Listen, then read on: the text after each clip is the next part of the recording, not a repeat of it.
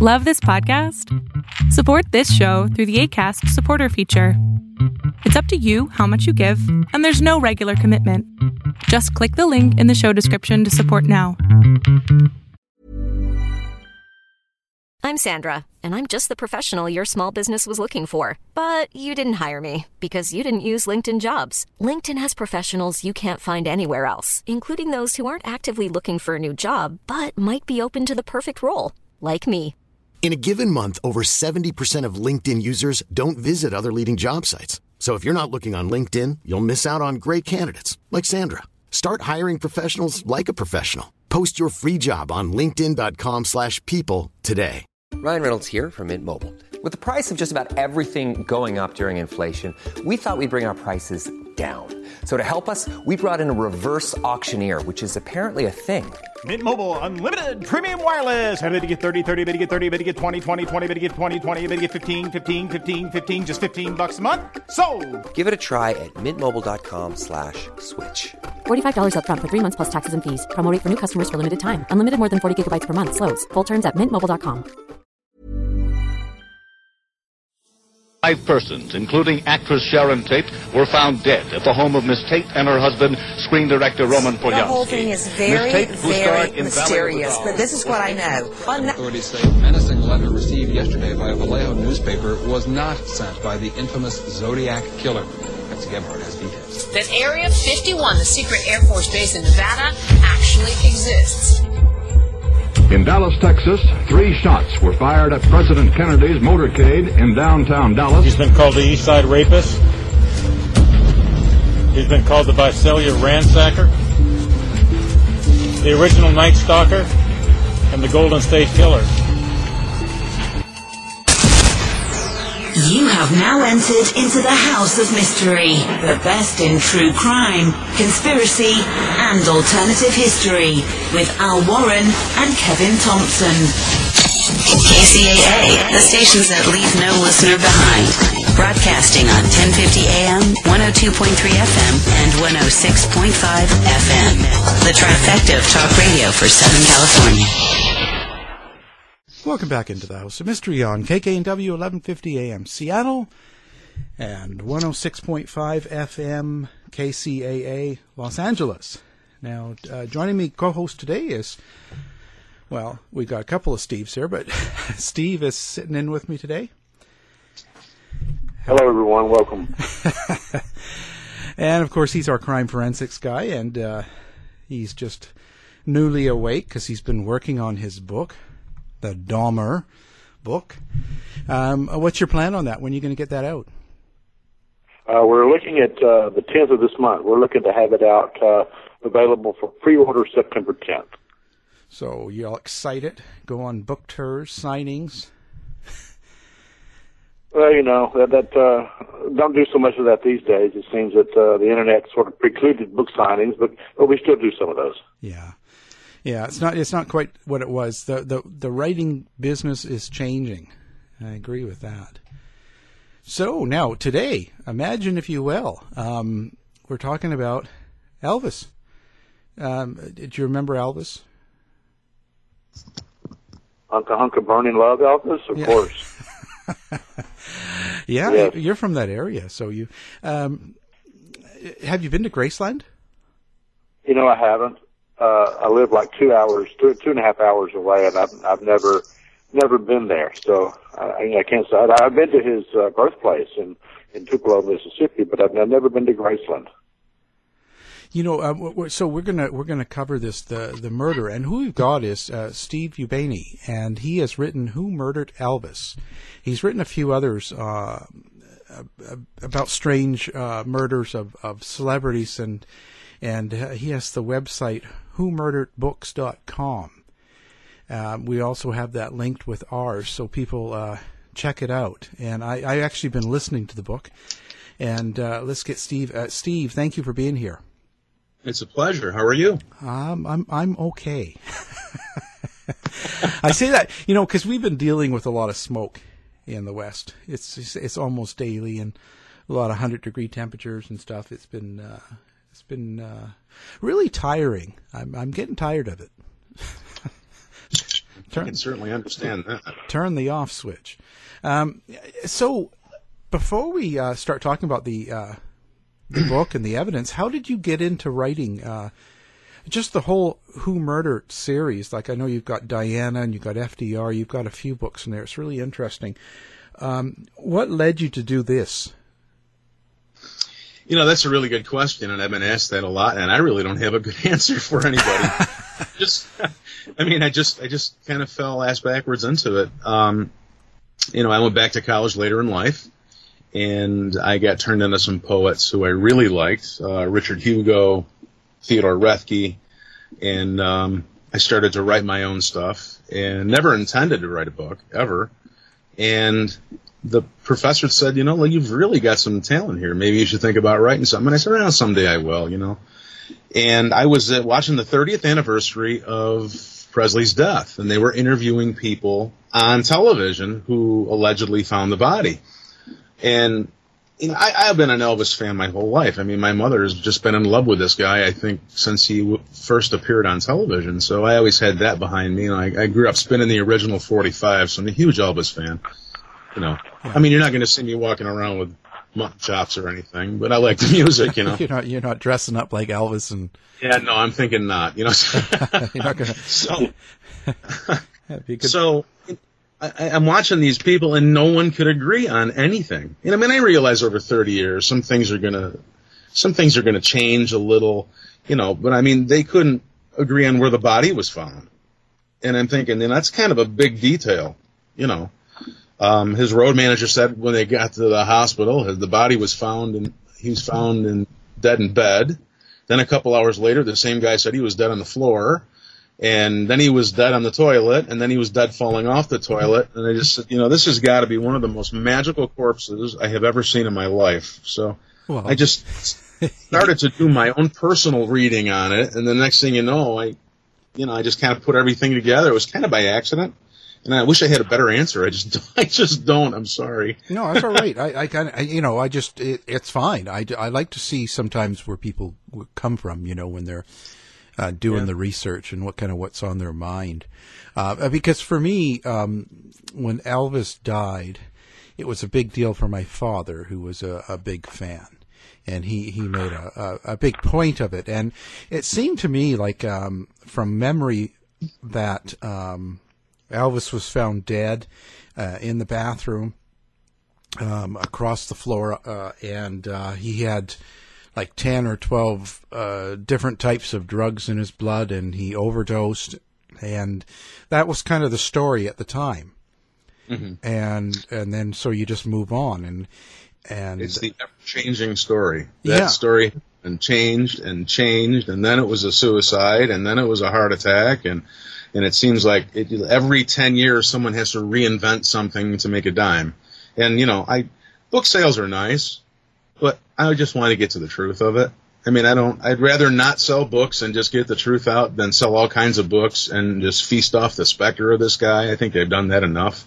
So when I dig into something, you know, I'm really about trying to do the best I can to get to the bottom of it. And there was a lot of smoke and mirrors with this one. Yeah.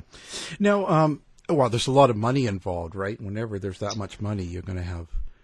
There's none of it for me, but I can tell you there's a lot of money being made. Yeah, for that. So, how do you feel for Danger Butt? Like, with this sort of thing, when you start talking about, you know, a celebrity like this and how they died, and you start putting it toward murder, and you start changing the general thought of what happened to Elvis.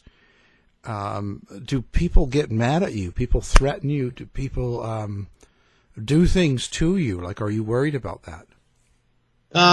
No, I don't even, to be honest with you, I don't even have really big critics. It's really funny. After so many years, you know, it's been 41 years now. So everyone in 2017, all the Memphis Mafia is now dead. A couple people who knew he was murdered also died in 2017. So we're many decades past. I think if I'd have poked the tiger 10 years after or 5 years after, which I wasn't even interested in at that point, I think it would have been a bigger backlash. I did get threatened one time, which that was kind of funny. I was on television down in Memphis, And I was walking out of the building and walking to my car with my then book agent, and I run across this enormous gentleman in a policeman's uniform. And I mean, this guy looked like a sheet of plywood. I mean, this guy was just huge, you know. And he was dressed as a policeman. And I say dressed as because I don't believe that he was. And he walked up to me and he said, "Hey, were you just on television with the Elvis book?" And I said, "Yes." And he comes up to me. He's about 10 feet from me, turns sideways, and puts his thumb on top of his gun, which is unsnapped, by the way. And I'm thinking, oh, this is going to be ugly. Oh, man. You know, he said, thinking to myself, oh, my God, I'm going to die in the parking lot, you know. Yeah. And if I were in your shoes, I wouldn't be naming any names. And I said, meaning what? What does that mean? And he said, you're getting way too close to the truth.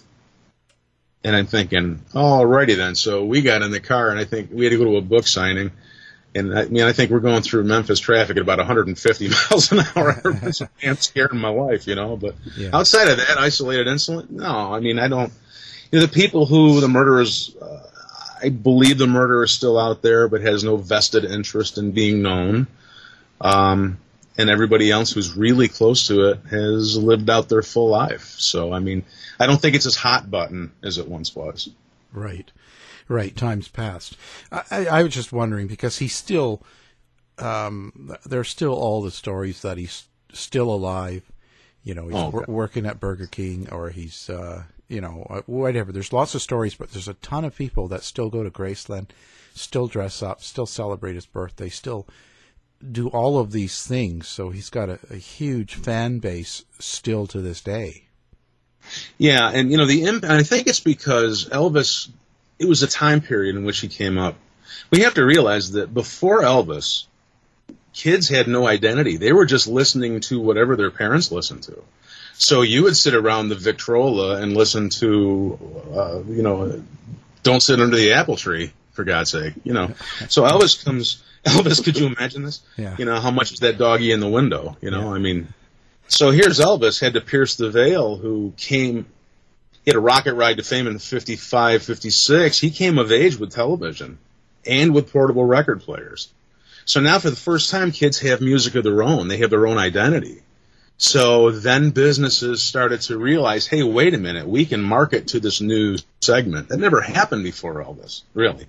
And you also have to realize that, you know, there would have been, before Elvis, there was no black entertainers really getting notoriety. There would have been no Motown. There would have been no Michael Jackson. There would have been no Kanye West, no Beatles, no nothing. I mean, Elvis had to break it. And so, I mean, I've been to Graceland a couple of times, and it's been dwarfed by time. You know, you have to put yourself in the 1957 period to realize how spectacular it must have been. It's really quite something when you look at it, and I think everybody should go to Graceland. Not for the awe and the splendor that the building has. It had once.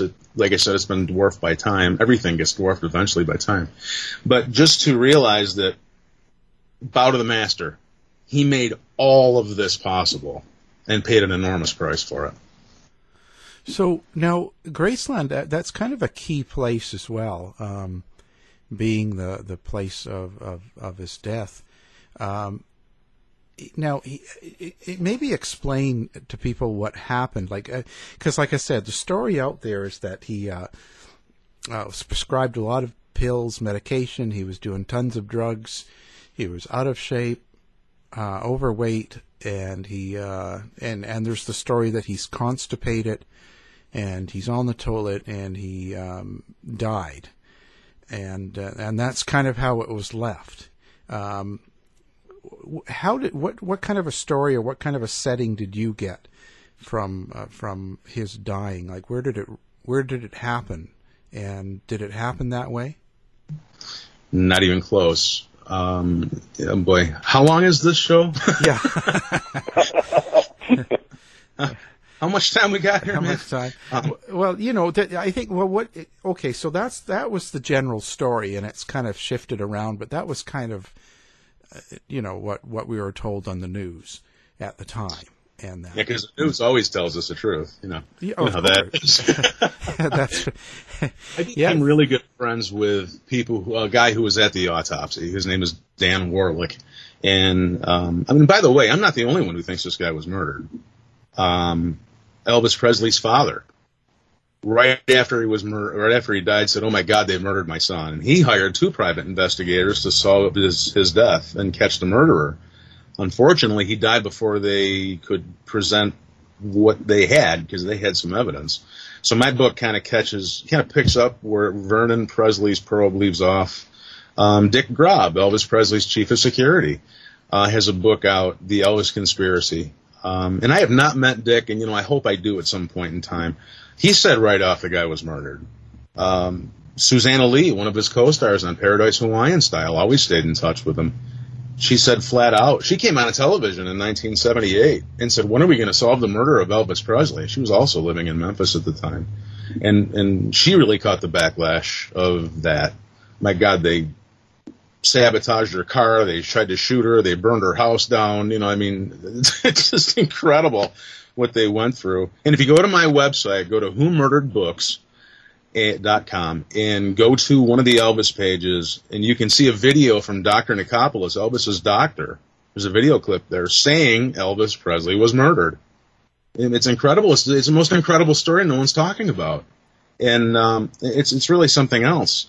As far as the drugs are concerned, this Elvis Presley was not a stupid man. He was an avid reader.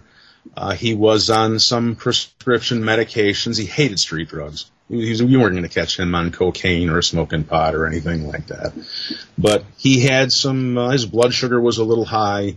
He had some reasons to take some drugs, and he loved the downers. He escaped the world by taking downers. And when you add that with a twisted colon, you're going to have some problems. Because if I prescribe you uppers, you're going to get the runs. If I prescribe you downers, you're going to get constipated. And in the end days of his life, so of course this is what happened. This is why Elvis, the last concert, looked so pasty and bloated and sickly. The guy hadn't had a bowel movement for a month and a half. So here we are, fast forward to the death scene. Elvis fell off the toilet. Elvis was not even on the toilet. It would have been impossible. They also said he was playing racquetball a couple hours before he died. There's no way this guy was playing racquetball. I mean, the story and the disinformation that's out there is just truly incredible. Dan Warlick, who I became really good friends with, who was at the autopsy and dissected most of Elvis Presley's organs, found a wet spot 7 foot in front of the toilet where Elvis had regurgitated and or aspirated into the carpeting. You're going to fall off a toilet, you're going to fall 3-4 feet. You're not going to fall 7 feet. Right. Elvis was never on the toilet. And like I said, I can't go upstairs at Graceland. By the way, try that sometime. They'll never let you up there. How many people you want walking through a crime scene anyway? Yeah. But let's back up to Dan Warlick. He dissects all of Elvis Presley's organs with a man named Noel Florendo, who had the electron microscope. And they took his heart out, and they thinly sliced Elvis Presley's heart in 1/4-inch strips. And this is difficult to talk about because I didn't want to know that Elvis was murdered, and I still don't like it. But I have to tell everybody the truth. So they cut this guy's heart every 1/4-inch, and they take the slices, they look at him at the light, they put him under the electron microscope, and they file him away. They were looking for a hemorrhage, a blockage, something. His heart was enlarged, for sure. Dan's words, quote unquote, he had a big old flabby heart. No blockage, no hemorrhage, no nothing. Elvis did not die of anything heart related. Okay, so I talked to the guy who did it. Yeah. Elvis Presley was, like I said, he was a veteran pill popper. Elvis Presley requested from his doctor, Dr. Nikopoulos, that he get the physician's desk reference on drugs. And he would study it. And he knew what to take with what. And you show him a pill, and this guy would tell you, it was this manufacturer, you take it at night with this, with food, with blah, blah, blah, blah, blah. And the guy was just incredibly smart. And I got to be friends with someone in the Memphis Mafia, his internal circle of friends, who gave me a lot of information that I can't. He's no longer with us, but I still am going to keep my promise that I'm not going to reveal that, who he was. So the reason this happened, the reason why Elvis became so drug nuts and looking into the research and so forth is because he was allergic to codeine. And he almost died of anaphylactic shock in 1969 when they prescribed him codeine for some dental work. So he wanted to make sure, the guy couldn't breathe. His throat was swelling closed. It would kind of terrify anybody, wouldn't it? Yeah. So he got to his doctor and said, look, I got to find out what I can take with what, because I don't want that to ever happen again. So veteran pill popper, guy who studied drugs, guy who had an anaphylactic reaction to codeine. Go to the autopsy. Dan Warlick takes out his larynx. He's looking at the voice box because they said, we think he OD'd. Well, if all you have is a hammer, you're going to start looking for nails. So they're looking, you're going to pound this nail in, brother. They got to find these drugs. They got to find them because that's what we're looking for. I'm not looking for anything else, mind you. Right. So they look at this voice box, this incredibly well-developed voice box, and there's no sign of swelling. There's no sign of nothing. So they do a toxicology report at the University of Tennessee, and they find drugs in, I think it was like 3 or 4 drugs in Elvis's system between the trace and the therapeutic level. Of course, there's different levels. There's trace. There's therapeutic, which is what a doctor would prescribe you for a medical reason. And then we go to toxic, which would make you sick. And then we go to lethal, which will kill you. The 4 drugs that were ball-depressants that Elvis Presley took to go to bed every night were between the trace and therapeutic levels. And there was only 4 of them. Well, that's not sufficient enough. We have to keep looking because we've got this hammer. We've got to pound this damn nail in. So now we're going to go to another laboratory for another toxicology report. Comes back with virtually the same thing. So Dr. Harold Sexton, who I believe is no longer with us, took tissue samples of Elvis Presley and sent it across the country to bioscience laboratories in California. We've got to have these tissue samples analyzed. We've got to find these drugs because we're not sufficiently, this isn't good enough. We've got to use this hammer and pound this nail in. Bioscience Laboratories comes back with this litany of drugs, codeine at 11 times the lethal level and this and that and the other thing. And they take this erroneous document and they give it to my friend, Dr. Cyril Wecht. Dr. Cyril Wecht read to the world that Elvis Presley died of this. In 1979, ABC's 2020 with Geraldo Rivera did this investigation. And Dr. Wecht blasts to the world what he has in front of him. I've talked to Dr. Wecht. He had no idea there were 2 toxicology reports done prior. So the codeine alone would have been at 11, I think it was 11 times the lethal level. But we have a problem. If there's no codeine in the body, how in the hell does it end up in one and only one of the 3 toxicology reports? Yeah. And if you go that far, you've got a conspiracy on your hands. So the next question is, okay, so it's not a heart problem. He didn't die of a heart problem. Now we have this drug issue going on. So I have my own theory as to where that information came from. 2020 was about off the air at that time, and every time they tried to reinvestigate Elvis Presley's death, they got their ratings and they were saving the show. I think that was an altered document. I think they needed the ratings, and I also think that there were other things going on to throw people off track from what really happened. So, but Geraldo, yeah, Geraldo wouldn't give bad information, would he? No, I don't think so. I think it was higher than him. It was higher, so they just sort of did it, manipulate, and let him take it. And that's just my opinion. It may or may not have been them, but it's awfully suspicious that came up. And it's just like this Elvis is alive thing. Elvis is at Burger King. Elvis is here. He's become our new Bigfoot. We're finding him all over the landscape. It's ridiculous. Yeah. And Susanna Lee blew my mind. she said that Elvis had two guys who were stand-ins in the movies who were surgically altered to look just like this guy. So the first 4 scenes that she shot with Elvis in Paradise Hawaiian Style weren't even Elvis. And they would pass in a crowd for this guy.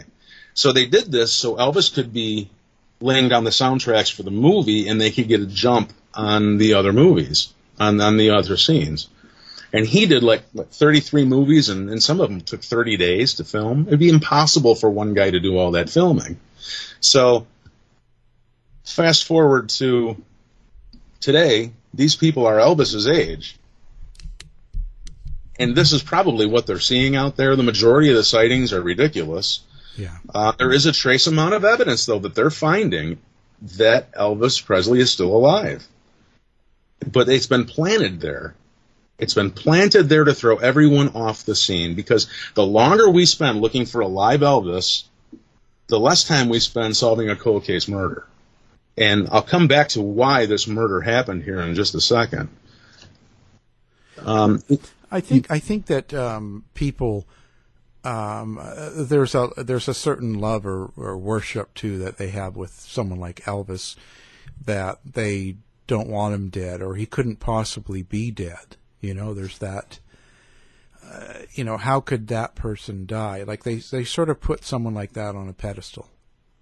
Well, and rightly so. I mean, 4 years goes really fast. Yeah. And the last time the majority of people saw Elvis was in 1973, Aloha from Hawaii, when he was in this white jewel-encrusted jumpsuit, and he's all tanned and fit and trim, and he's up there looking like an Adonis, and then all of a sudden he's dead. It was so hard for so many people to swallow, because it screws up their normalcy bias. Right. You know, and I think that we all have our own little world that we live in, and that just rattled the world. But if you look deep enough, I was on the Elvis is Alive camp myself. So until I saw the whole body of evidence, I thought it was possible that he faked his death and did this and that and the other thing, and the evidence being planted. Well, the idea was that he faked his death so he could get away from the fame and all of the stuff that comes with it. He could actually get back to a normal, quiet life.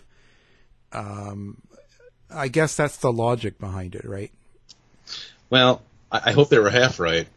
I would love to think that Elvis is alive, enjoying himself somewhere, doing something cool. I would love it. It's not true, but I would love it if that was true.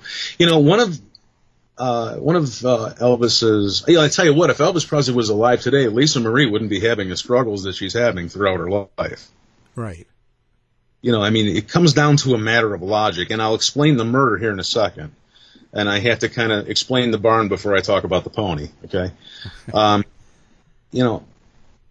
Lisa Marie's been through hell, and your heart has to bleed for this kid. You know, I mean, she's a young girl, and her parents get divorced, which is troubling enough. And then just a couple years after that happens, her father dies in this horrific way. And I don't think she'd be struggling through what she's going through if Elvis was alive to put her on path.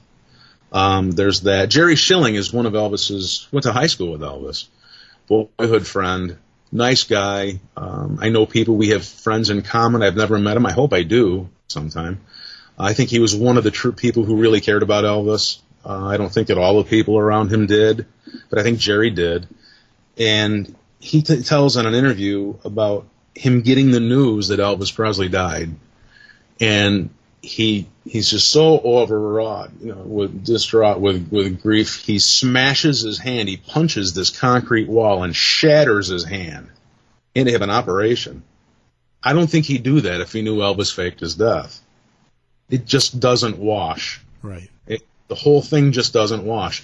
You know, we have to come to the realization that there are bad people in this world. And Elvis did a good job of pissing off the mob and the FBI, and you can't do that. You know, it's been done before, and it doesn't go well. Yeah. I'll explain Colonel Parker's involvement in the mob, and then I'll explain how the aftermath of what the investigators found match all the other deaths of people who got between the mob and the FBI. So, people who are seeing the Elvis is Alive thing they're kind of eating pizza through a straw. They're finding some evidence, they're getting a taste of it, but they're not finding everything that I'm finding. And it took decades. I'd love to sit here and say, look, I found all this evidence. It's not even true. I mean, there was 30 years of evidence found before I even got into it. It took me 5 years of research and write my book. And I think what I did, which is so different from what everybody else did, is I arranged everything and finished Vernon Presley's probe so it all makes sense. Before this, it was an open-ended pinwheel of information going around. And once I uncovered the coding thing, I said, oh, wait a minute.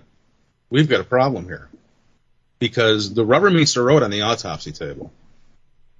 So, I mean, the cause of death they gave was cardiac arrhythmia. Right. Well, Elvis just had 2 head-to-toe physical examinations in the weeks prior to his death.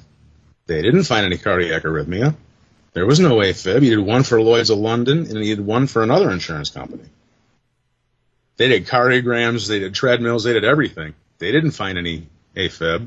So how are you going to diagnose an erratic heartbeat or an irregular heartbeat on a corpse? It's impossible. Your heart's not beating. The whole thing is just tied in a knot of lies and stupidity. So what I kind of did is unravel everything. Made it a little bit more make sense. And sometimes the truth hurts. Elvis pissed off a lot of people. And let me explain the mob element behind Elvis. Okay. Yeah. Colonel Parker, Elvis's manager, is a very interesting guy. Colonel Parker was born in the Netherlands. His name was Andreas van Koo.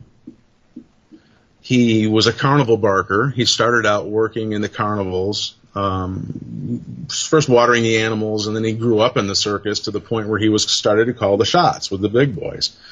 He wanted to get to America really bad, and he was working part-time on the docks, the shipping docks, to earn enough money to make it. Something happened on May 17th, 1929, where he allegedly murdered this woman to the point where he got her from behind with a brick and bashed her brain out. And then that was the time when Colonel Parker was born in America. He stowawayed on a ship, came to America, went into the Army, AWOL in the Army. They got him, put him in solitary confinement. He comes out of solitary confinement with a mental disorder. And here we have this person wandering the streets of America who was already a murderer and a mental patient, who has now taken and assumed the identity of his commanding officer, Tom Parker. And he adds Colonel in front of it to give it legitimacy. This is a very smart man, very smart guy. So he bounces around America for a while, doing little scams. He'd shove a puppy down a pipe and then try and get people to get the puppy out of the pipe. He was really a piece of work. This guy was a real masterpiece. So he moves on somehow from doing this ridiculousness to managing acts like Minnie Pearl, Gene Austin, Hank Snow, Roy Acuff, June Carter Cash. Of course, goes on to be Johnny Cash's wife, and Eddie Arnold. And in managing these people, he has to book them in Vegas, and he runs across some serious mobsters out there who run the hotels and the casinos. You're not booking people in Vegas at that time unless you're dancing with the devil. That's just the way it is. So some of the people he came up with who he befriended was Mo Dalitz. In the 50s and 60s, there was no one bigger in Vegas than Mo Dalitz. He came out of the Cleveland Syndicate. He was a liquor runner. He owned the Stardust and the Desert Inn. And his true purpose to be out there was also to run the casinos, but he needed to be a close ally to Meyer Lansky and Jimmy Hoffa. Now, Mo Dalitz is an interesting figure. He was responsible for making Frank Sinatra, who he was. Very interesting guy. And if you go in my book, like I said, go to whomurderedbooks.com, pick up a copy of Who Murdered Elvis. In my book, you'll see photos of Elvis Presley with Mo Dalitz on this set of GI Blues. He financed a lot of Elvis's movies. And they all made money, so they were all warm and fuzzy together. That's one of the people that Colonel Parker had to play games with to get what he needed done in Vegas, book his acts. Colonel Parker ended up being Mo Dallas's neighbor in Palm Springs. They got to be such good friends. You don't play Vegas without running across people like this and befriending these people. So another person that was big was Milton Prell. Milton Prell, in the 1940s, he came out of the Detroit Syndicate. He was really good friends with Colonel Parker. The two became inseparable. And in 1947, he bought the Bingo Club, which was a gambling hall, and he ended up remodeling that into the Sahara in 1952. He also went on to buy the Aladdin and the Mint. Ended up being a very, very close ally to Colonel Parker. And, of course, all around Elvis Presley was mob. All around him. The recording studios, the record companies, they were all getting juice from these people. So he couldn't even plan his own wedding, for God Almighty. I mean, he goes to, he grabs Priscilla and they fly off to get married. They fly in Frank Sinatra's plane. Where do they go? The Aladdin, owned by Milton Prell. You know, I mean, it's incredible how encompassed this guy was with the mob all around him.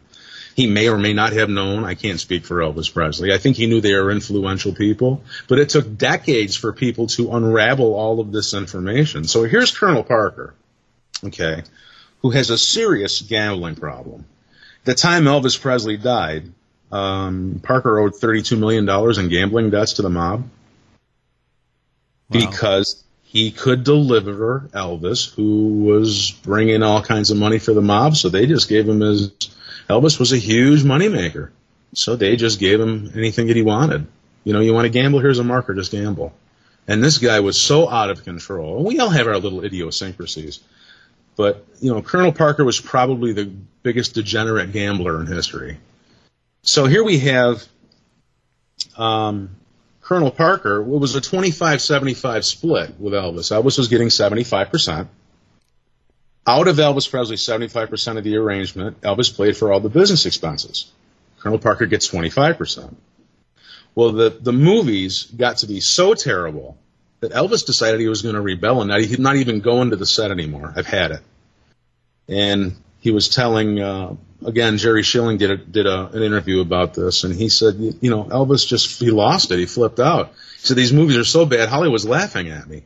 He said, here's a script. He said, last movie I was a speedboat racer. This movie I'm a motorcycle racer. It's the same damn script. And he got so pissed and he threw the scripts all over the living room and he just left. Yeah. So the next day he didn't show up. So Colonel Parker came up, RCA came up, somebody from the studio came up, and they told him flat out, you're going to do this or you're not going to do anything else. And they weren't threatening his career. This is the first time I think he started to realize what was going around here. And so Colonel Parker gets him aside and says, look the split just went 50-50. And I'm going to backdate it to the beginning of the year. How are you going to stop him? Elvis Presley was in a jail. It was golden handcuffs. Yeah, he could do what he wanted, but not very much. So we have all of this going around with Elvis. Oh, and by the way, the other 25%, he used to be 25-75 and went to 50-50. Colonel Parker was still making 50%. The other 25% was going to the mob, something they call tribute, because he needed to get in the good graces of Las Vegas so Elvis could keep breaking these records for attendance and shows. So you have this self-congratulatory system going on. So Elvis was, aware of the grip around him. I don't think he knew the source of it. Elvis was very strangled. He wanted to start doing different material. Colonel Parker, who has this gambling compulsion, said, hey, it's selling, we're making money, we're not changing anything. So here we have this person who's incredibly talented, who's being forced to do material that he doesn't want to do anymore, and Parker won't let him grow. He wanted to go on and do serious acting. He was offered the starring role in A Star Is Born. Right. Colonel Parker wouldn't let him do it. Colonel Parker jacked the price up so high on Elvis, it would have been fiscally impossible. Elvis was kept in his place. Yeah, didn't he want like $1 million and half the profits or something? Elvis was getting $1 million a picture anyway. I don't exactly know what the deal was. I think it was $5 million and half the profits. Yeah, which would have been insane. So here we have Elvis, who is starting to get his life threatened.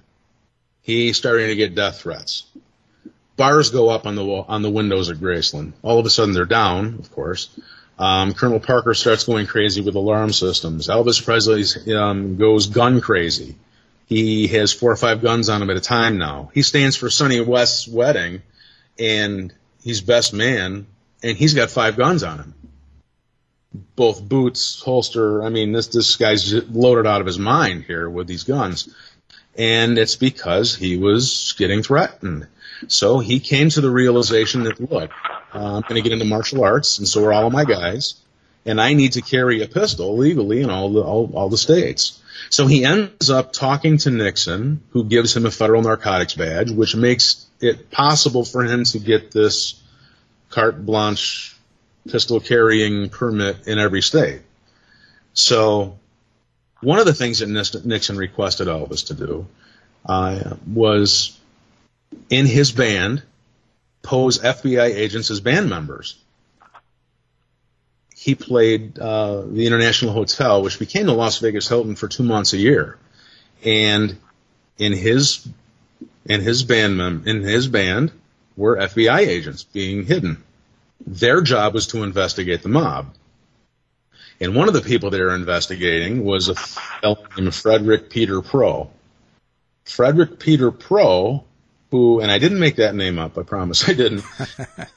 No, I mean, it's like Peter Piper, pick a peck of pickled peppers. No, it's Frederick Peter Proe. He had just swindled. He was part of an international mob ring who was swindling people out of all kinds of property. It had been going on for years. Elvis Presley was going bankrupt in 1976. And he had a plane that wasn't paid for. And his father had seized control of his finances, and he was trying to sell a plane. And he advertised his plane for sale. And Frederick Proe swindled them out of the plane. So basically it was, look, the plane's a few years old. I'll lease the plane from you. Here's some money to get, take out a loan, pay for the upgrades. It's no longer airworthy. And then I'll take the plane and I'll give you back the checks, and you'll make more than your money back. Well, they took the plane and they got nothing. So all of this is going on around Elvis. He's now a federal. Ready to pop the question? The jewelers at BlueNile.com have got sparkle down to a science with beautiful lab-grown diamonds worthy of your most brilliant moments. Their lab-grown diamonds are independently graded and guaranteed identical to natural diamonds, and they're ready to ship to your door. Go to BlueNile.com and use promo code LISTEN to get $50 off your purchase of $500 or more. That's code LISTEN at BlueNile.com for $50 off. BlueNile.com, code LISTEN. Hey, I'm Ryan Reynolds. Recently, I asked Mint Mobile's legal team if big wireless companies are allowed to raise prices due to inflation. They said yes. And then when I asked if raising prices technically violates those onerous 2-year contracts, they said, "What the f*** are you talking about, you insane Hollywood ass f- So to recap, we're cutting the price of Mint Unlimited from $30 a month to just $15 a month. Give it a try at mintmobile.com/switch. $45 up front for 3 months plus taxes and fees. Promo rate for new customers for limited time. Unlimited more than 40 gigabytes per month. Slows full terms at mintmobile.com. Hey there, it's Michelle Norris. I'm host of a podcast called Your Mama's Kitchen. When I travel, I'm usually looking for a way to find a taste of home when I'm not at home. And one of the things I love to do when I am at home is entertain. And Airbnb allows me to do that. When I was in California recently, I rented a house that had a great kitchen. And when we were sitting around the table, we were all thinking, we're in someone else's house. Someone could be in all of our homes as well. If you have a home, but you're not always at home, you have an Airbnb. Your home might be worth more than you think. Find out how much at airbnb.com/host. Millions of people have lost weight with personalized plans from Noom. Like Evan, who can't stand salads and still lost 50 pounds. Salads generally for most people are the easy button, right? For me, that wasn't an option. I never really was a salad guy. That's just not who I am. But Noom worked for me.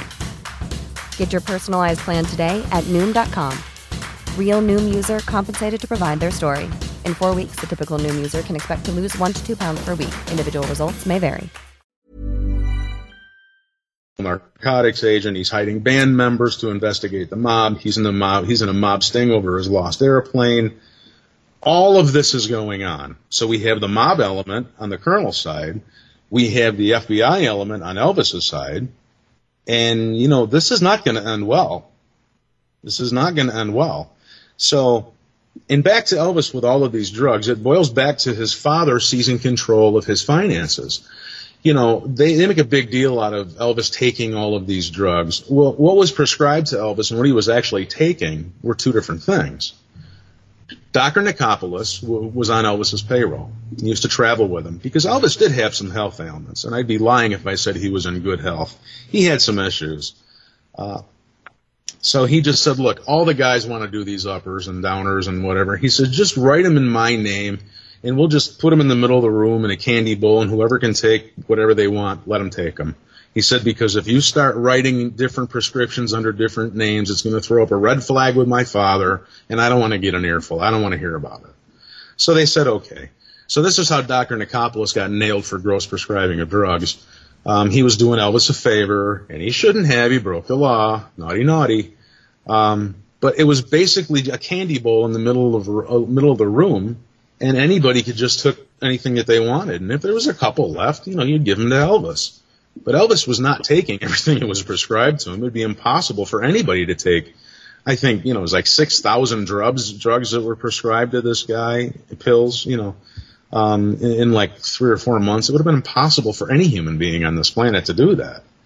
So, again, things get twisted around in legend and lore, but the rubber meets the road on the autopsy. And, when you talk to somebody who's actually there, it tends to make a little more sense. What was the relationship like between Colonel Parker and Elvis then? Stormy. Their 20-year relationship, it was 20 years, it was 21 years, it was 56 to 77. They reached a point in time where Colonel Parker had lost his fiduciary responsibility to Elvis. And he was selling marketing, promotions on the side that Elvis never got a cut of, buttons and T-shirts and, all kinds of stuff. Again, he's a carnival barker. This is what he does. So that was a little bit of angst there. Colonel Parker was also older. And when we started getting into the psychedelic 60s, Colonel Parker had no idea how the hell to book up. After he got out of this movie thing that he was doing, Colonel Parker didn't know what the next step was. So it was a stormy relationship. Elvis fired him. He had to take him back because he couldn't pay him off for a matter of time there. He was with Concerts West, which was the same booking agent that Led Zeppelin was with. But it was a stormy relationship, and they were a while there. They couldn't even be in the same room together. Colonel Parker was pissed at Elvis because Elvis was getting sick, and he was starting to cancel tours, which means no money for the Colonel, which means he can't pay his mob people, which means there's a real problem. So you can see the circle and how it's going. Right. So Elvis is having health issues. The Colonel tried selling his contract because, Elvis always sold well. But, he was getting harder and harder to manage. And in 1974, Colonel Parker started Boxcar Enterprises, where he would make money selling Elvis's image and, other things, which is kind of like the precursor to Elvis Presley Enterprises today. But, of course, they were no friends of each other, believe me. So, Elvis knew it, and, they figured, okay, I'll make a little extra money selling posters and pictures, whatever. And the deal was grossly unfair to Elvis. But, this was how Colonel Parker started to remove himself from the living Elvis. So he wanted to sell his performance contract and keep Boxcar Enterprises, the image contract. So there were a couple people who were interested in Elvis Presley's contract. It came out in the Nashville Banner that it was for sale, which was a newspaper at the time, and I don't know if that newspaper's even around anymore, but there was trouble in paradise for sure. There was one report specifically that Larry Geller tells, another one of Elvis's friends, where they were playing at a gig and Elvis had the flu. And he was so out of it that he's almost unconscious. And Dr. Nicopolis is dunking Elvis's head in a bucket of ice water, trying to revive him because he's feverish, he's ill. We know the drill. We've all been there. And Colonel Parker comes in, and Larry Geller is sitting there, and he walks in, and Larry Geller walks up to meet him. And he said, Colonel Parker walks in. Where is he? He said, he's in the bedroom with the doctor. He walks in, he's in there 30 seconds, comes out, goes nose to nose with Larry Geller, and tells Larry, according to Larry, the only thing that matters is that man is on stage tonight. Nothing else matters. This is the monster that Colonel Parker was. So here you have this situation brewing. Elvis is getting more and more involved with law enforcement. Colonel Parker couldn't be any more involved with the mob. And now we have investigations going on with the mob and the FBI, and Elvis is in the middle of it. So what happened was the people who were gathering information against the mob, for the government against the mob in Las Vegas, were all caught. They had everything bugged. And Elvis Presley died mysteriously a couple of days before he was supposed to turn state's evidence against the mob. And we have this death scene which matches to the T everyone else who ended up in that situation. So now, at this point in time, the government's not necessarily very happy with Elvis either. Elvis is greatly abusing his powers of that badge. And, throughout his career, he would go and get honorary badges from, states and counties and so forth. Wherever he played, somebody would present him with a badge and this and that. And it was an honorary badge. It was like the key to the city sort of thing. Right. But to Elvis, he took that very seriously. He was a very patriotic guy. So he started to abuse some of those credentials. There's one situation in particular where Elvis was there was a guy who was with Elvis who Elvis accused of taking one of his pinky rings. And this guy is on a plane, and he's flying out of Vegas. Elvis runs down the runway, flashing federal credentials, stops the plane, can you imagine this? Gets on the plane, and roughs this guy up. Starsky and Hutch. Yeah, this is you can't even bend your mind around how nuts this is. So the guy sues the airline. Elvis is in the middle of it. Why does this guy have this badge? Why is he doing this with his badge? So you're running into a situation where you've got the mob and the FBI all twisted around in knots, and the focal point of it is this guy. So it wouldn't hurt anybody's feelings if something happened to this guy. And the majority of the money was made after Elvis died. And you have to ask yourself, how in the hell did they have all of those records all pressed and ready to go? How did they have all the shirts, the Elvis shirts, all the posters, everything was all ready to go at a moment's notice on August 16th, 1977? How did they have it all?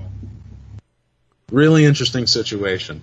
But you have to see the other side of the situation to realize why the Elvis is alive phenomena can't be possible. I met the guy who took his brain out, okay? The guy's dead. Sorry. I wish he wasn't. But, you have to come to the realization that, that this guy is dead. We need to grow up and stop deluding ourselves because the murderer is still out there. And no one seems to care. It's astonishing to me. Stephen, okay, I've been listening, and all these people, Elvis obviously had a stacked deck against him, especially there at the end. In your opinion, who had the most to gain? Was it the government? Was it Parker? And is it different from the person or the people that you think actually murdered Elvis? Well, in my book, that's a great question. Home run question. I'm going to answer it partially. In my book, in all of my books, I take all of the subjects, all of the persons of interest, and I take them through motive, means, and opportunity. And I come out with the one person who could have answered your question, which I'm not going to answer. I answered it, but I'm not going to answer it. I mean, I want, I'll send you a copy of the book. Send me your address, but I don't want to spoil the book for you or anybody else, But I'll say that the mob got well paid off. Colonel Parker was able to pay his gambling debts and then some. Okay. That much I'll tell you. The mob definitely made out. The mob definitely made out, and the government got rid of something they didn't really want in the first place. They didn't want Elvis Presley to have a narcotics badge, especially when he's running around abusing it to the level that he's abusing it. I mean, it became preposterous after a while. But Elvis was a good guy. He was a patriot. He was really, really cared about the people around him. And frankly, it pisses me off when people pick apart the cracks of this guy and everything that he did for our country. And it's really kind of sad when you think about it. I think he deserved a hell of a lot better than he got. And if it's hard to look from the outside in a situation than look from the, nobody looks at it. One of the Beatles said, I'm trying to think, it was John. I think it was an interview with John. He said he always felt sorry for Elvis. He said because the four of them had to be in agreement to do something. And they always felt sorry for Elvis because he had no one with him. It was him against the world. Very difficult situation to be that guy. Yeah. So how did they manage to cover this up? Disinformation. Yeah. And a lot of it. And it's still going on. The Elvis is Alive thing. Actually, Colonel Parker started the Elvis is Alive thing because it helped things sell better. And go on Graceland's website. They have a thing there for Elvis sightings. They're still doing it. It's the fantasy of the man. I mean, it's much easier to sell the sizzle than sell the steak. And you don't have to split royalties with a dead guy either. It kind of works out well, Yeah, it gets easier. The girlfriend at the time, wasn't she the one that said he was, she found him on the floor? Oh boy. Everybody's story changed so many times. They said, that he was first she had him falling out of a chair. Then she found him in front of the toilet. This is, like I said, this is one of the most magical corpses I've ever seen. So in the middle of this drug cult that you have, and let's call it what it is, it's a pill cult. The guys were all hooked on uppers and, they had a pill cult going on. In the middle of all of this are these witnesses who were probably semi-sober at the time. It'd be impossible to really track everything that's going on. But I do want to talk about that death scene. Okay. They find Elvis, who has been dead for hours. And they have a thing called livor mortis. Rigor mortis, of course, is the tightening of the muscles after we die. We know this. Livor mortis is when the blood stops circulating through the body, and it will pool on the lowest levels. So if you die on your back, you're going to get the black, blotchy purple on your back, in your butt. Okay? If you die on your face, that's where livor mortis is going to be. You're going to get that purple, blotchy blue on your face because that's where the blood is pooling.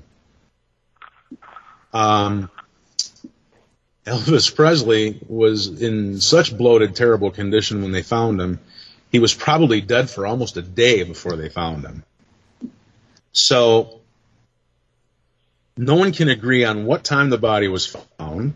All of these things are just so damn sketchy, and it's incredible, really, that you have all these people that, can't agree on, major league things they can't agree on.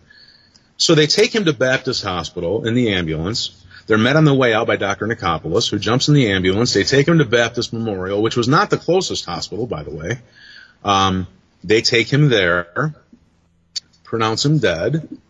While he's there, Joe Esposito's his road manager. They put him on camera, and he announces to the world that Elvis was found dead in bed. 2 hours later, the same guy said he was dead on the floor. What the hell's going on here?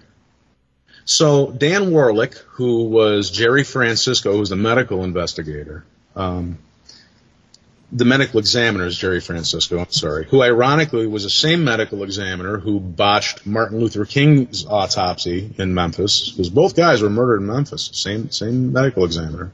Dan Warlick was the investigator for Jerry Francisco, who died last year, who I became very good friends with, who started to come around to the realization that there was an awful lot to this story than what was told on the autopsy table. So he, Jerry Stouffer, and there was another guy, one of the lieutenants. Jerry Stouffer was an assistant district attorney, and the lieutenant from the police at the time in Memphis, and his name is escaping me, McCochran, Lieutenant McCochran. They go to the crime scene, or the death scene. They walk up the stairs. They see Vernon Presley doubled over in grief. They've killed my son. Who in the hell is they?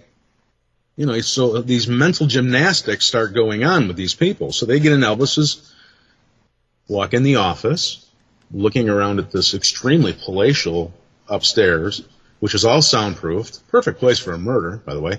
Yeah. Well, this was a notorious, he wouldn't sleep for days. If they didn't give him those downers to sleep every night, he was a notorious insomniac. So here we have, all the windows are blacked out, sound padded all the way around, completely soundproofed. This is his fortress of solitude. This is his favorite place, the upstairs at Graceland. Graceland's a house within a house. The house itself is like Michael Corleone's compound in The Godfather 2.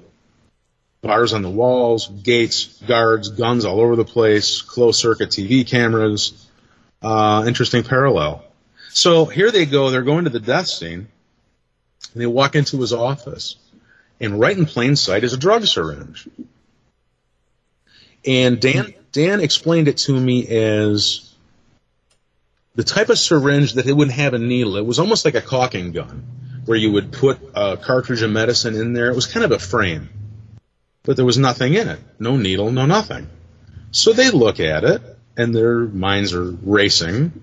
They walk into Elvis's bedroom, and they observe his 8-foot wide bed, mind you. I mean, this guy was really something. So, and they're looking around at all of this. It's lavishly decorated in 1970s decor. And they walk up to the armoire, and again, another drug syringe. And there's guns everywhere. Pistols, automatic rifles. I mean, Elvis went gun crazy. So they feel all the guns. The guns are all cold. And here's another syringe. Couldn't miss it. It was right in plain sight. It was almost like it was put there for them to see. So they go into his bathroom, which was Elvis's favorite room in the house because it was his reading room and his dressing room, and it was far more than just a bathroom. No one got in without permission. This was his place. And he had a black leather barber's chair that he would recline in and read his library of books. So they walk in. There's a black leather doctor's bag sitting on the vanity top. It's open. There's nothing in this doctor's bag. Not even a baby aspirin. There's no drugs in this house. Not a Tylenol, not a baby aspirin, not a nothing. So they're looking, and then it dawns on Dan, this place has been all sanitized. The drug scenes have been made up. They've been sanitized. The bed's made.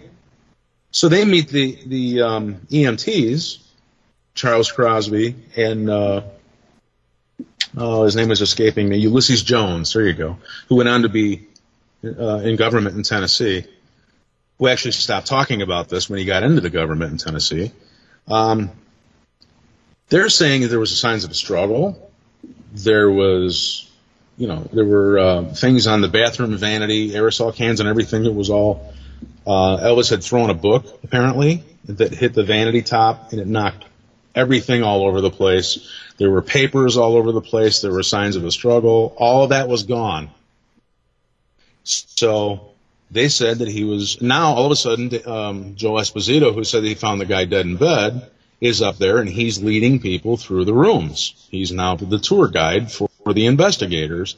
He says that he fell off the toilet. What happened in those 2 hours? Who did he talk to? Who changed his mind for him? Very strange. Joe is also not with us. So he died 2017 along with almost everybody now. So of course they all died of natural causes, and I'm not going to go there. I'm not that guy. So, you got to put your feet on the ground here, So,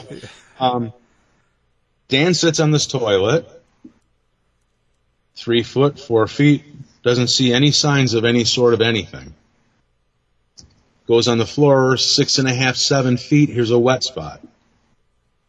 Bends down, sniffs, cleanser is what he smells. This entire death scene has been sanitized. How very convenient. But no one can remember giving the order to sanitize this.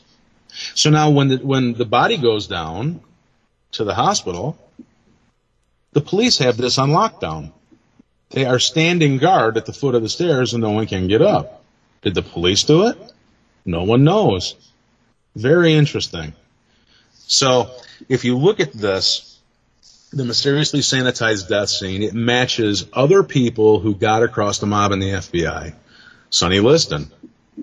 Sonny Liston was supposed to lose to Chuck Wepner. The mob was very involved with Sonny Liston's camp. He beat Chuck Wepner so bad the guy had to have his face stitched up like a football. He mysteriously was found dead with drug syringes around with a sanitized death scene. Nude from the waist down, just like Elvis Presley, just like Mussolini. This is a calling card. This is something the mob does to tough guys. JFK. JFK's body is in there, and they're trying to resuscitate him. The Secret Service is cleaning the blood splatter out of the limo. Are you kidding me? Marilyn Monroe. Her death scene was sanitized. She had livor mortis on the wrong side of her face. Usually when you have livor mortis, that's going to be the side that's down. Not in Marilyn's case. That death scene was also sanitized. But no one ever gives the order. How very convenient. There were no photos taken of Elvis. The only photos that were taken, the notes and anything, were in Dan Warlick's car that night, left on the seat of his car. He goes up to his apartment. He comes down in the morning. His car has been burglarized. The only thing it's ever missing are the notes from Graceland, the photos from Graceland, and the camera. But again, this is the greatest story that no one's talking about. And if it wasn't for me out there telling people this, no one would have put all this together this way. I mean, other people have. But, I mean, no one has really put it into, the planted drug syringes. Suspiciously like the pristine bullet they found on the stretcher. The planted bullet hung Oswald as the patsy. The mysterious drug toxicology report hung Dr. Nicopolis as the patsy. So you start to see parallels with this. For Elvis Presley, there were 2 death certificates filed. So you start to wade through the insane amount of evidence here, and it's really, it gives you a headache actually after a while. So interesting book. Go to whomurderedbooks.com, whomurderedbooks.com. Buy a copy of Who Murdered Elvis. The 5th anniversary edition is out this year, and it's everything that happened after the first book came out in 2013. It's a hell of a read. It's really something. And you guys got to give me your addresses. I'll send you a copy. Hey, can I ask, have you talked to any of the family, like the daughter, the ex-wife who kind of has Graceland now? Have you got any opinions from them? Well, and I don't think I'm going to, because she just came out with an HBO special that said that all of a sudden now Elvis committed suicide and there's a suicide note. Which I don't know why there wasn't a suicide note for the first 40 years he was dead, but all of a sudden now there's a suicide note. Suspiciously now, when Lisa Marie is having huge financial trouble, And suspiciously, now that everyone in the Memphis Mafia died last year, now there's a suicide note. So I'm very grateful for those people for keeping Elvis Presley's image and likeness and everything alive and fresh and out there, but we're not going to agree on certain things. So I hate to tell you that to tell you this. No. Well, I don't. I thought I'd ask. They profit from it. I don't. They're going to continue to profit from whatever they're hawking, and I'm not. Like I said, whatever I make or don't make on the sale of my books is good with me. I just want the truth out. They can't say that. So, I'll answer your question that way.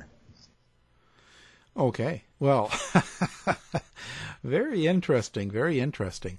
And so have you heard anything from anybody that was around the scene or that kind of disagrees? Not really. I did get contacted by, of course, you're going to have people who disagree with everybody all the time, right. Because again, you're shaking their normalcy bias. And it's, people don't want to think about this. I didn't want to know that Elvis was murdered. I didn't want to think about the fact that he might have been in trouble. You have these people in your mind who you kind of like to hold harmless. So when somebody like me comes around and puts everything together in a logical and factual way, we don't really want to take that medicine, do we? So I really don't have any huge critics. I'm sure they're out there. But the only people who have contacted me with more and more evidence of the murder, which is incredible. Susanna Lee, I did not know.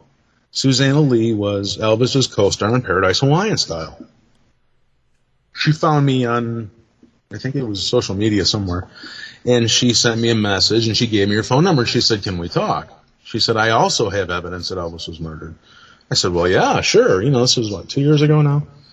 A lot of conversation with Susanna, who lost her battle with liver cancer last year.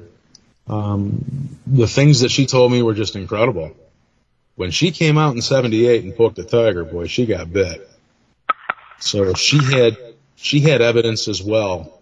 And she just published a book, I guess, just before she died that, again, saying that Elvis was murdered and so forth. And, pointing some fingers at some people on the inside, which I'm not going to do. So, I've been contacted all the time by people who believe that he was murdered or who was in harm's way. But, I don't, it's tough to think about, isn't it? It really is. And I don't really get any sort of satisfaction out of it.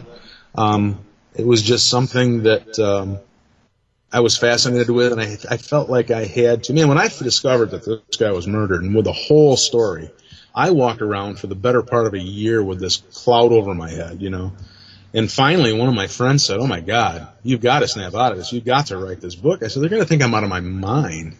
He said, "So let them. You've got to. What would Elvis tell you to do?" And I said, "Well, he'd probably tell me to tell the truth." He said, "Well, then write the book." So it's tough to go out on a limb and a branch and a twig. It's tough, And so it kind of looks toward Colonel Parker as a big influence here, a big issue as far as the death. How did Colonel Parker deal with it afterwards? What did he just kind of take over Elvis's affairs and estate? Well, we went to the funeral, and he went to the funeral, and he's hanging out in back. Of course, everyone is meticulously dressed in black, with black ties. The Memphis Mafia looked like they were so perfectly manicured. They looked like they stepped out of a bandbox. And here we have Colonel Parker with a baseball cap on, with wild tufts of hair, gray hair, popping out from underneath, in a Hawaiian shirt, at the funeral, for God's sakes. Sitting in back, talking to no one, not looking at the casket, doing his level best to divert his eyes away from the casket. They put the casket in the hearse. He walks up to, and I know people who were there. I got a first-hand account, and oh boy. I would love to be able to tell you who told me, but on their deathbed, they said they would haunt me if I did, so I better not. So, Colonel Parker walks up to Vernon and says, sign everything over to me. And you got to remember that the estate's in bankruptcy here. Vernon Presley, Elvis's father's hands are tied. He's got to get some money into this estate. So he signs everything over to Colonel Parker. So, I mean, Elvis is just in the hearse. He walks up to Vernon and says, I'm flying off to make it a business deal. Let's get to work. That's what he thought of his 21-year friendship and career managing Elvis Presley. Flies out of town, and he goes to meet a guy named Larry Giesler, who was the same guy who did all those Farrah Fawcett posters in the 70s. Right. And there was no mourning for this guy. There was no mourning for him at all. You know, we have a guy who remained the same mental patient that, in my book, I lay out The Mask of a Psychopath. And it's a work written by a psychologist, and it talks about, the name of the book is The Mask of Sanity. And it says, imagine if you're roaming around and you have no remorse, you have nothing behind your eyes than just what's on your mind, your agenda. And that's what Colonel Parker was. He was incredibly, incredibly smart, very shrewd, great doing. What he did best was take care of Colonel Parker. And if you were in his path of something that he wanted, boy, did you pay a price. So, to answer your question, there was no remorse, there was no anything, and everything was signed over to Colonel Parker to cut Vernon and the estate into a percentage. And that's basically how that went. And of course, Colonel Parker had he had full control of everything until the battle with Priscilla and Elvis Presley Enterprises in the 80s. They had a hell of a legal battle as to who was going to take over what. And it got settled sufficiently where Colonel Parker signed over the stuff and, you know, the legal agreement, and then rode off into the sunset with fistfuls of cash. So it was a very, you know, this little boy who was born in Tupelo, Mississippi, sure as hell created a lot. Yeah. I mean, what an incredible talent. And he got abused. You know, he got abused by the people around him. And it was really a sad situation. But I'm certainly glad that I was on planet Earth at the same time he was, so I could enjoy all of his music. And I think he deserves that. So I'm no spokesman for Graceland, but if you haven't been to Graceland, go to Graceland and bow to the master. Because the way he impacted us is 20-fold. You know, Chilean miners who got stuck in their tunnel, they weren't singing Beatles songs. They were singing Elvis songs. You know, remember that when they got stuck in the cave, the miners? Yeah. I mean, you go halfway around the world, you got people with no running water in a grass hut with a picture of Elvis in there. You know, I mean, it's incredible how. Yeah. Pretty amazing. How did Tom Parker end then? Like, he died of a stroke or a heart attack or something? I think he died of the effects of a stroke. You know, he was still gambling to the very end and doing all kinds of, you know, he certainly gravitated to his compulsions, that much I can say. But he died of the effects of a stroke. And I believe he died, I can't remember what it was. I don't remember when he died because it wasn't important to me. Yeah, no. I think he probably died in the 80s sometime. I don't know, late 80s. And so Elvis had a decent relationship with President Nixon at the time to get his badge, or how did that come about? Was that just that just seems strange to me? Well, it's strange to a lot of people. Elvis Presley was a sure-tail relative of Jimmy Carter. He got tired of the hippie element. He was fed up with the psychedelic, stringy, long-haired, protesting crap that became the late 60s. And, you know, he wanted to see if he could help. And he also wanted the title, the credential to carry the guns. So those two things led him to the White House. Colonel Parker, on the other hand, had befriended LBJ. And Colonel Parker had a little logo that he used, which was a stagecoach. It was sketched out, and it was his personal logo that he used for Boxcar Enterprises. And LBJ, they met at a barbecue somewhere, and LBJ was running for election, and Colonel Parker let him use that logo for his election. So, I mean, these guys couldn't have been more baked in the cake on both sides, on the governmental side or the mob side. It was very interesting. So that's how, Nixon was in a spot. He was incredibly unpopular at that moment in time. And here we have this guy who was America's sweetheart coming in the Oval Office requesting to help out. So, I mean, you have to put yourself, it's very hard to put yourself in the shoes of both sides. So, I mean, you gotta admire this Elvis. I mean, the gall this guy has. He walks into the Oval Office with 4 guns on him. Yeah. I mean, it's just incredible, man. It really is. It's really something. But Elvis was really incredibly generous. He bought people houses and cars, and after he died, there's a monument. Well, I wouldn't call it a monument. I would call it, I guess we can call it a monument. And it's in Graceland, and as you're going into the trophy room, and it's to Elvis. It was posthumously sent, and it's a big glass thing. He was supporting over 30 families in and around Memphis, just out of his pocket, because they were needy and they couldn't make it. So he was, out of his pocket. He wasn't even telling anybody. They didn't know about this until after he died. He was just supporting these people. If they needed a new wheelchair or whatever, I mean, he was just writing the check for it. So, I mean, we have a dichotomy of this person who had tremendous intentions, very smart guy, terrific entertainer, who got caught up in things far beyond his control. Yeah, pretty amazing. Well, it's been a great story. I love listening to this.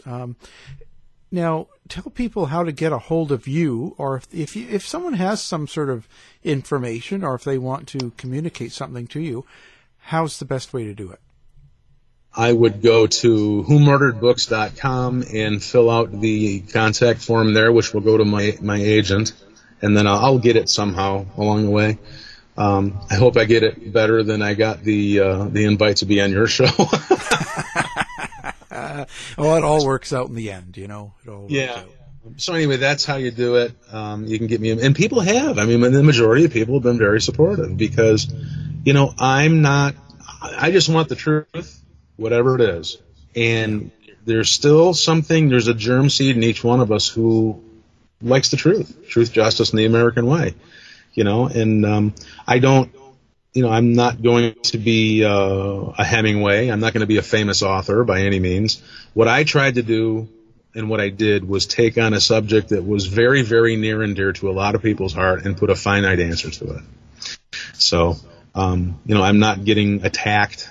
I'm getting a lot of positive feedback, and I like that. And I mean, it's nice to hear from people who are buying your books and so forth.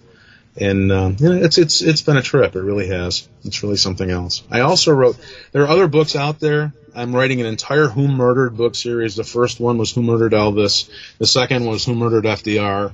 And the evidence that I've uncovered from Who Murdered FDR was incredible.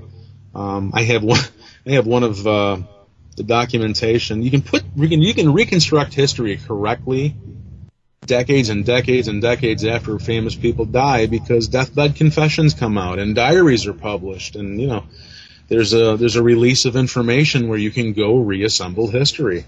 And in the case of FDR, one of his favorite cousins, Daisy Suckley, published her diaries. It was entitled The Closest Companion, came out in 1990.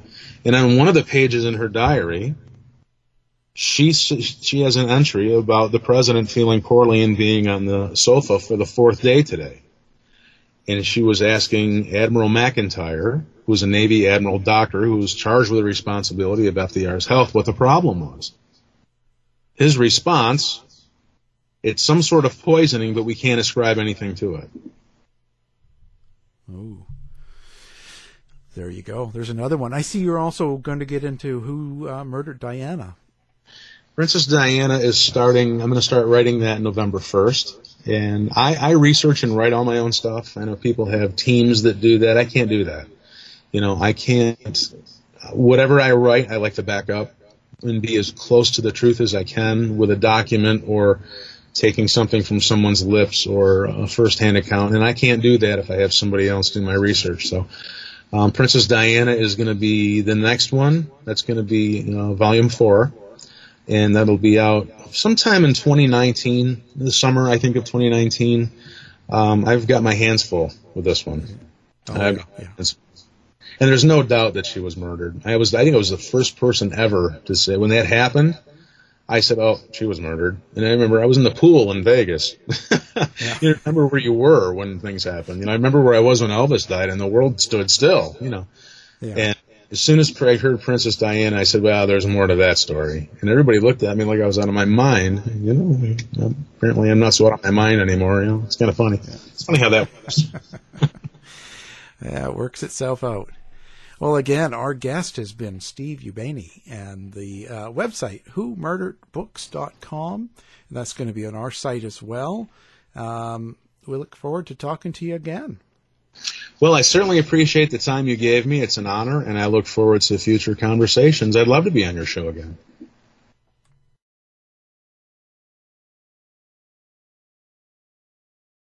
To find out more about our show, guests, or listen to a previous show, visit our website at www.somethingweirdmedia.com. Show's over for now. Was it as good for you as it was for me? Well, good night. This has been a production of Something Weird Media. I'll be back.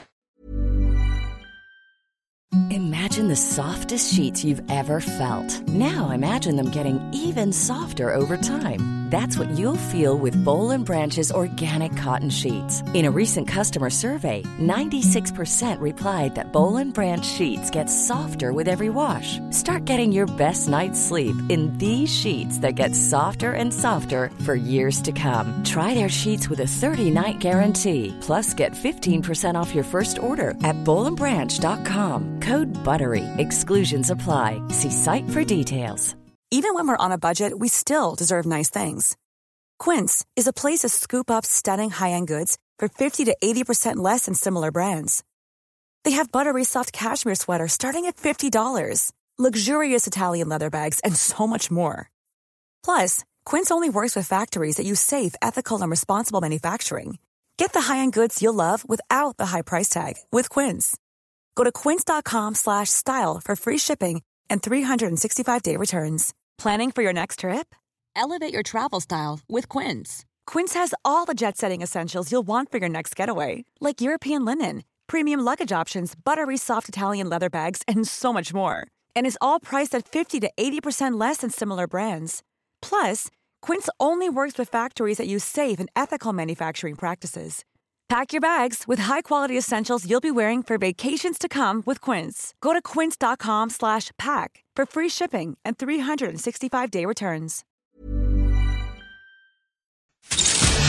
You've been listening to the House of Mystery radio show.